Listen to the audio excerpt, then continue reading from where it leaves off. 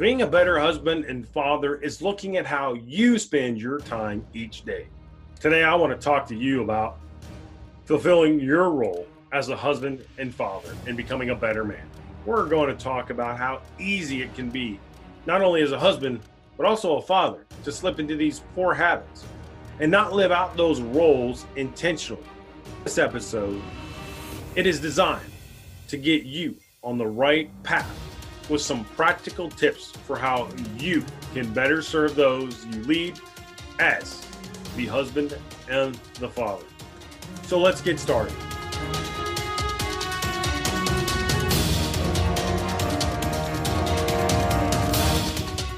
Hi, my name is Kirby Ingles, and you're listening to the True Success Podcast. My goal is to help you find true success by helping you live a rich and satisfying life.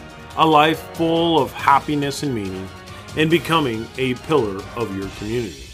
This podcast is designed to inspire you to write a new narrative, revolutionize the way we live, and create a ripple effect that resonates with future generations.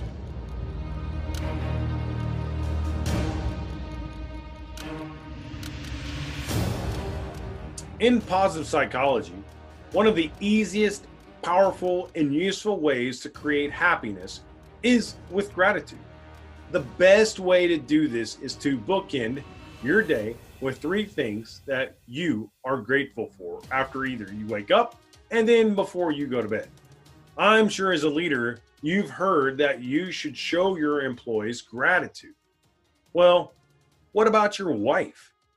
While I get the many excuses that enter our minds right now, it's not that difficult to say a few words, leave a note, or even send a text message while you're standing there waiting on your coffee to brew. It's always benefits you to remind her why she matters the most to you and the children. Try to do something unique and unexpected, like doing something your wife does typically. Take her a cup of coffee in bed.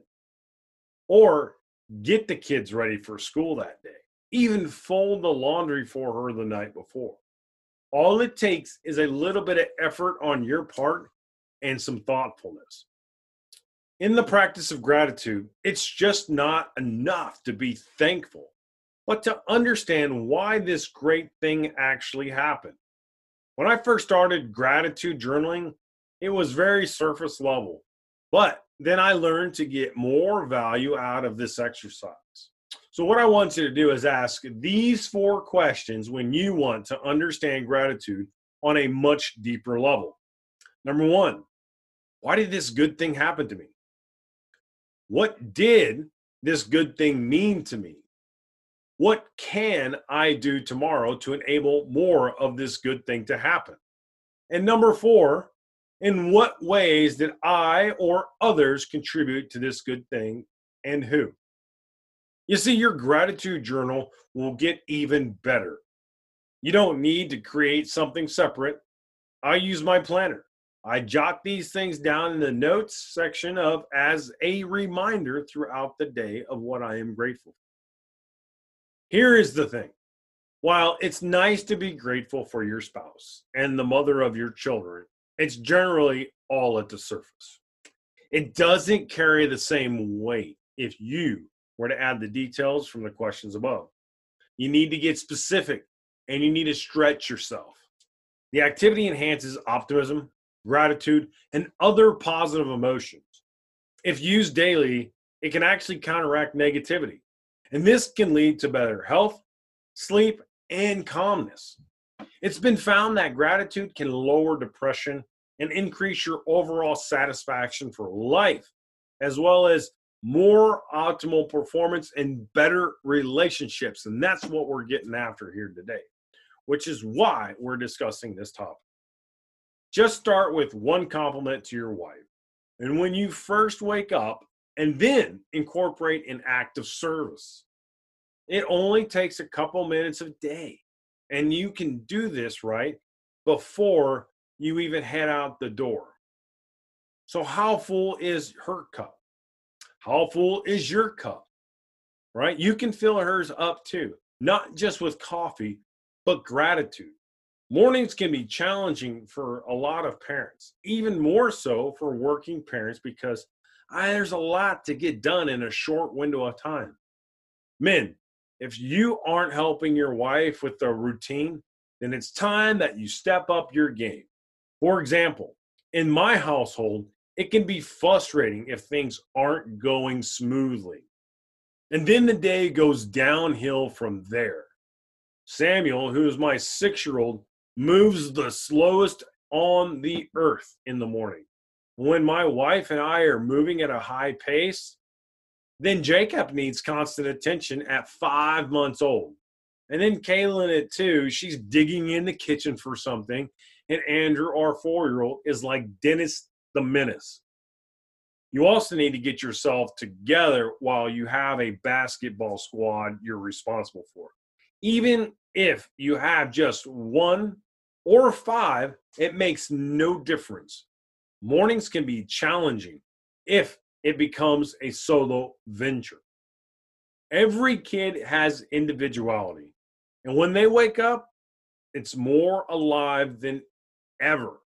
As they mature, it becomes more distinguished. It can turn into the perfect storm when struggles begin, and with a clock ticking in your head doesn't make matters better.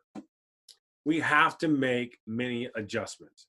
And going back to school, switching to homeschool, and then possibly going back to school in the fall, maybe even moving to a new city or school this year, there are so many reasons why routines and schedules get adjusted. Maybe they're going from grade school to middle school and middle school to high school. There are tons of adjustments kids are going through, and it will throw them off their routines. Maybe mom and dad have a new job. Maybe mom and dad are going back to the office for the first time. But it doesn't have to seem like you get into a fight within a heavyweight boxer each morning. You know what I'm saying? Here are some ideas to take with you as we begin to make some adjustments this season and lend a loving hand to your children's mother. It starts the night before with some prep work, laying out clothes, having things organized, and going to bed on time. So everyone gets up with plenty of rest. Give everyone time to have a peaceful moment together or two before you go off into separate directions. I found this is a great time to give encouragement, set the day's expectations, and rally the family. So, as much as you can the night before, mornings are already stressful. So, don't leave any stone unturned the night before. After dinner, make sure things are picked up, cleaned up, and put away. Get the lunches, the backpacks, the homework, the school projects, and anything else together. And if your wife does most of something, then maybe you need to inject yourself. So at least once a week, the kids can see that you are involved. You always need more time. That's no doubt. We never have enough time. So build in 10 to 15 minutes in your schedule for these obstacles because something's going to go wrong. If things are working in your favor, then you get time to share with your children or your spouse. This is time to give to them and not to your email or social media. Expectations are going to be where you make your money. Some children need assistance. Others can dress themselves, comb their hair, and lend a helping hand to their siblings. Don't just give them a list or a task and say, execute. Guide them into the routine by giving them one thing to accomplish on their own. And then as time goes on, after they master the next step, give them additional items to accomplish. Setting expectations for your older children is very important. So getting out the door is going to be the hardest part. Even if it has been a struggle or a challenge and your fuse is short, don't let it burn. Do what you have to do to leave on time. Do what you have to do to leave on time, but don't blow your top.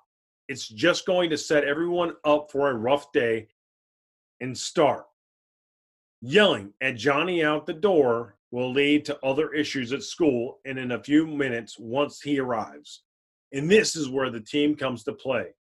You can swoop down and take over, intervene when things get challenging for the other parent. How can you, as a leader and a husband, make your wife's mornings easier? I would love to hear what your wife would appreciate help with each morning.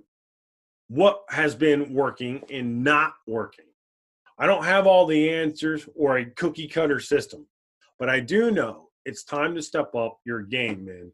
So stop being the coach barking orders on the sidelines and get in the game and start leading by doing. Most people today say they work more than ever, even before the coronavirus pandemic.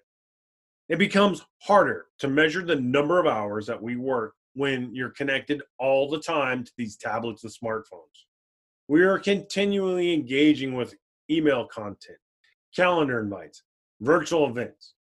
You become prairie dogs, popping up over here and there all day long. Here's some data about hours worked and that the generations before us fought hard to get a 40-hour work week for a reason. In 1890, manufacturing employees worked 100 hours per week. In 1817, Welsh manufacturer and labor rights activist Robert Owen coined the 8-hour workday. 8 hours of recreation and 8 hours of sleep. 8, 8, and 8. In 1926, Henry Ford issued the 5-day work week for 40-hour weeks for his employees that became viral across the nation. In 1940, Congress passed the Fair Labor Standards Act and cut the work week to 40 hours. Factory workers still crank out 12 hours a day, 6 to 7 days a week. And most people work an average of 50 hours a week today. In the tech and finance industry, they put in about 60 hours a week. Long hours present challenges to marriages and families, and they affect you. It's hard work to pull it all together without your partner. So we aren't designed or meant to work all these crazy hours for long periods of time. Working late every night is going to affect your marriage adversely, and you are meant to be together, not apart. But if your job has had you handcuffed behind your desk, there's something you can still do about it. I have made it a priority to check in with my wife once a day. It generally is around lunchtime, but I am always curious about how things are going at home. So if you are thinking about it, then make the call. Take a few minutes of your time and send her a text. Let her know, hey, I got a few minutes. I'm about to go in a meeting. How's everything going? It's not that hard. If you both are working and driven, it's easy to disconnect and be pulled away. So it is an excellent opportunity to meet in the middle. Now, most of the time, it's a text or a short phone call to see how the rest of the morning went after I left and to talk about what we have coming up in the afternoon or that evening. Sometimes opportunities presented themselves and we get to eat lunch together with the kids not in school or at office. It isn't something that I do every day, but sometimes I get away from the office and sometimes the days are tight and stressful. And maybe I have a few minutes and it's nice to connect with my wife and talk about what's on my mind. And I'm thankful that my wife supports me in this endeavor and will pick up things and drive to where I work at and drop some lunch off and sit down and eat with me. And the little ones who aren't in school yet get to have a nice little lunch with their father. And if I'm not checking in on her, she actually checks in on me. And there is plenty of times when I lose track of my time and she sends me a friendly little message and nudges me out of the seat in the late afternoons that I should be coming home. It can be a challenge to connect with your spouse with a busy profession. We're all busy. But here is the thing. When you take the time to communicate with your spouse during the workday, you're letting her know that she is on your mind and that she is a priority over your work. What way can you meaningfully connect with your spouse?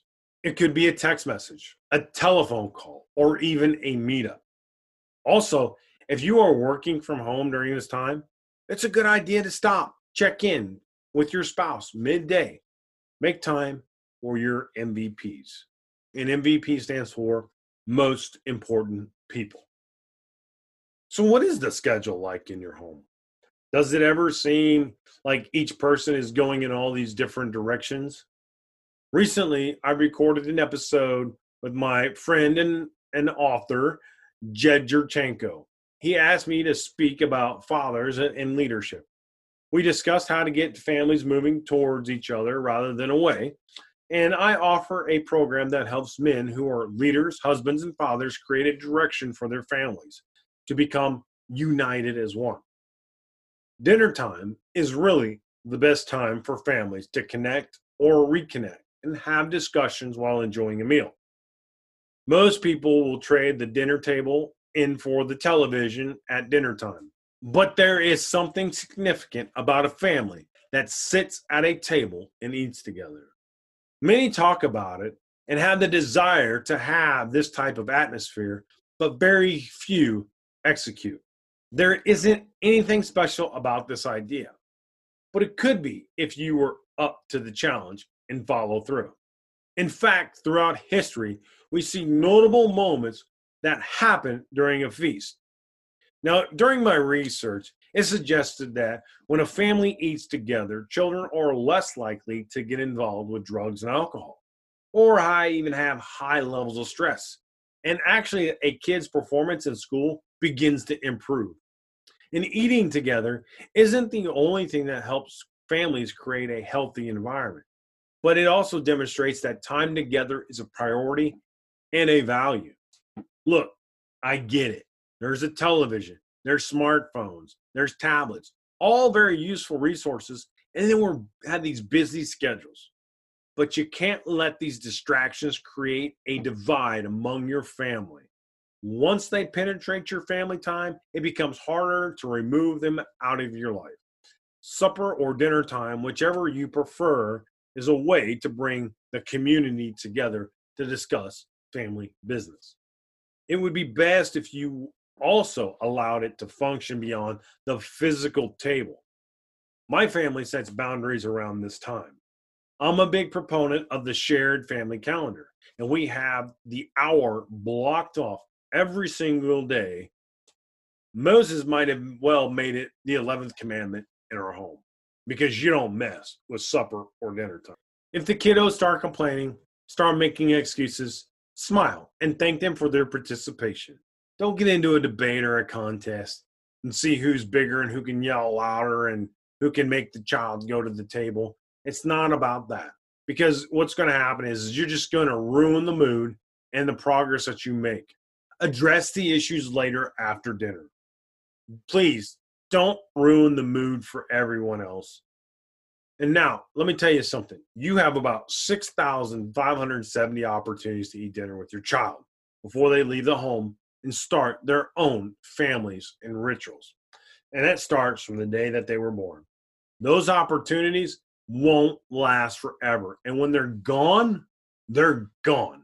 And I hate to put it to you this way and put this kind of spin on it, but my grandfather lost his father when he was 9 years old. Those opportunities that I just told you about, those 6,570, they got cut in half instantly. This is one of those few places and opportunities you will have the entire family together. Take this opportunity, pour into your children, discuss world events, resolve issues, reflect on the day, and plan for the future. Your family is a committee. You are the president. Mama's the VP, and the kids are the board of advisors. The table is your boardroom. How do you lead and engage your family? In this house, we divide and conquer. And now sometimes it is a little bit messy, but that's life, isn't it? We still execute. We still get it done. We aren't looking for perfection, just effectiveness. Activities and work schedules are always changing. Over the last 6 months, I get up with the kids. I get them to school when the country wasn't shut down, and my wife cooks breakfast for the rest of us, and we're still at home. I pick them up from school, run some errands, She cooks dinner.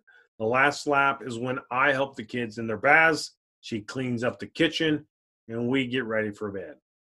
One thing I wish I would do a better job of is bedtime stories. Because according to a Harvard and some science, kids develop better language skills when their father reads to them. Yes, when their father reads to them. Let's be honest, fathers and mothers interact differently. And it's not a slight against mothers. Both role models bring considerable benefits to kids' lives, which is why I'm a proponent of the two-parent household. Men love to roughhouse with their kids, and this helps them physically, mentally, and emotionally. Mom tends to be the nourisher and the lover, and that's just the way it is in this abode. Here's the thing. If you thought this episode was much more about the man, dad is a leader, and mom needs a break too. So when a husband and father owns his duties and responsibilities, he not only leads, but he also leads by example and takes care of his spouse when he fulfills his role. You become that example. The son should reflect in the future and the characteristics your daughter is looking for in a man. Mom's got an entire list of things that have to be dealt with. And every day, men are extracted from the home to provide for their families. Remember, this was a partnership from the very beginning, not one-sided. If you want to show the mother of your children some respect and honor, that requires you to be present and engaged. Recognize her sacrifices and put yours away. Leadership is about making sacrifices that may never be repaid. Which leads me to the final. Remember when you were young and just married. Bedtime was fun and exciting. Now hit fast forward 5 kiddos later, and maybe some bad habits have crept into the night. Actually, has a tremendous impact on you. Let me be a straight shooter here. Men don't like to admit their weaknesses. And this is one area that is a hard pill to swallow for you. You probably go to bed at different times. Are you up watching ESPN highlights, checking your social media, or work email one last time? Creating a bedtime routine for the kids will allow you to have an evening ritual with your spouse. Going to bed together is the most important thing that you can do. Truth be told, most couples lose their connection after having kids because the kiddos become the priority. After years of working with people on building habits and routines, this is the one most neglected, but has the best benefits. Morning routines and rituals tend to be pretty self-serving. Evening rituals should be about the couple. It is time to communicate, connect, and be intimate. You have a choice. You can either start doing the things that benefit your marriage, or you can continue to do the things that create division. Here are some simple tips. Number 1, set a bedtime routine that works for the kids, and you're not too old for one either. Number 2, get rid of those devices. Leave the temptation at the door. Number 3, have a conversation. Pick your topics wisely. No fighting with your spouse. Number 4, create space to be affectionate. And you can take it from here. I don't need to see what's behind that door. If you are going to be the leader of your home, you need to protect everyone's time and space, not just your own. You have to nourish and provide for your spouse as much as you do for the kids and everyone at work. If bad habits have crept in, admit them. Start working on them together. It's time to honor and respect the mother of your children, and that is spelled with time. That's today's message. Don't forget to give us a review and smash that subscribe button if that's what you do. I'm Kirby Ingles, and it's been a pleasure. I'll see you next time.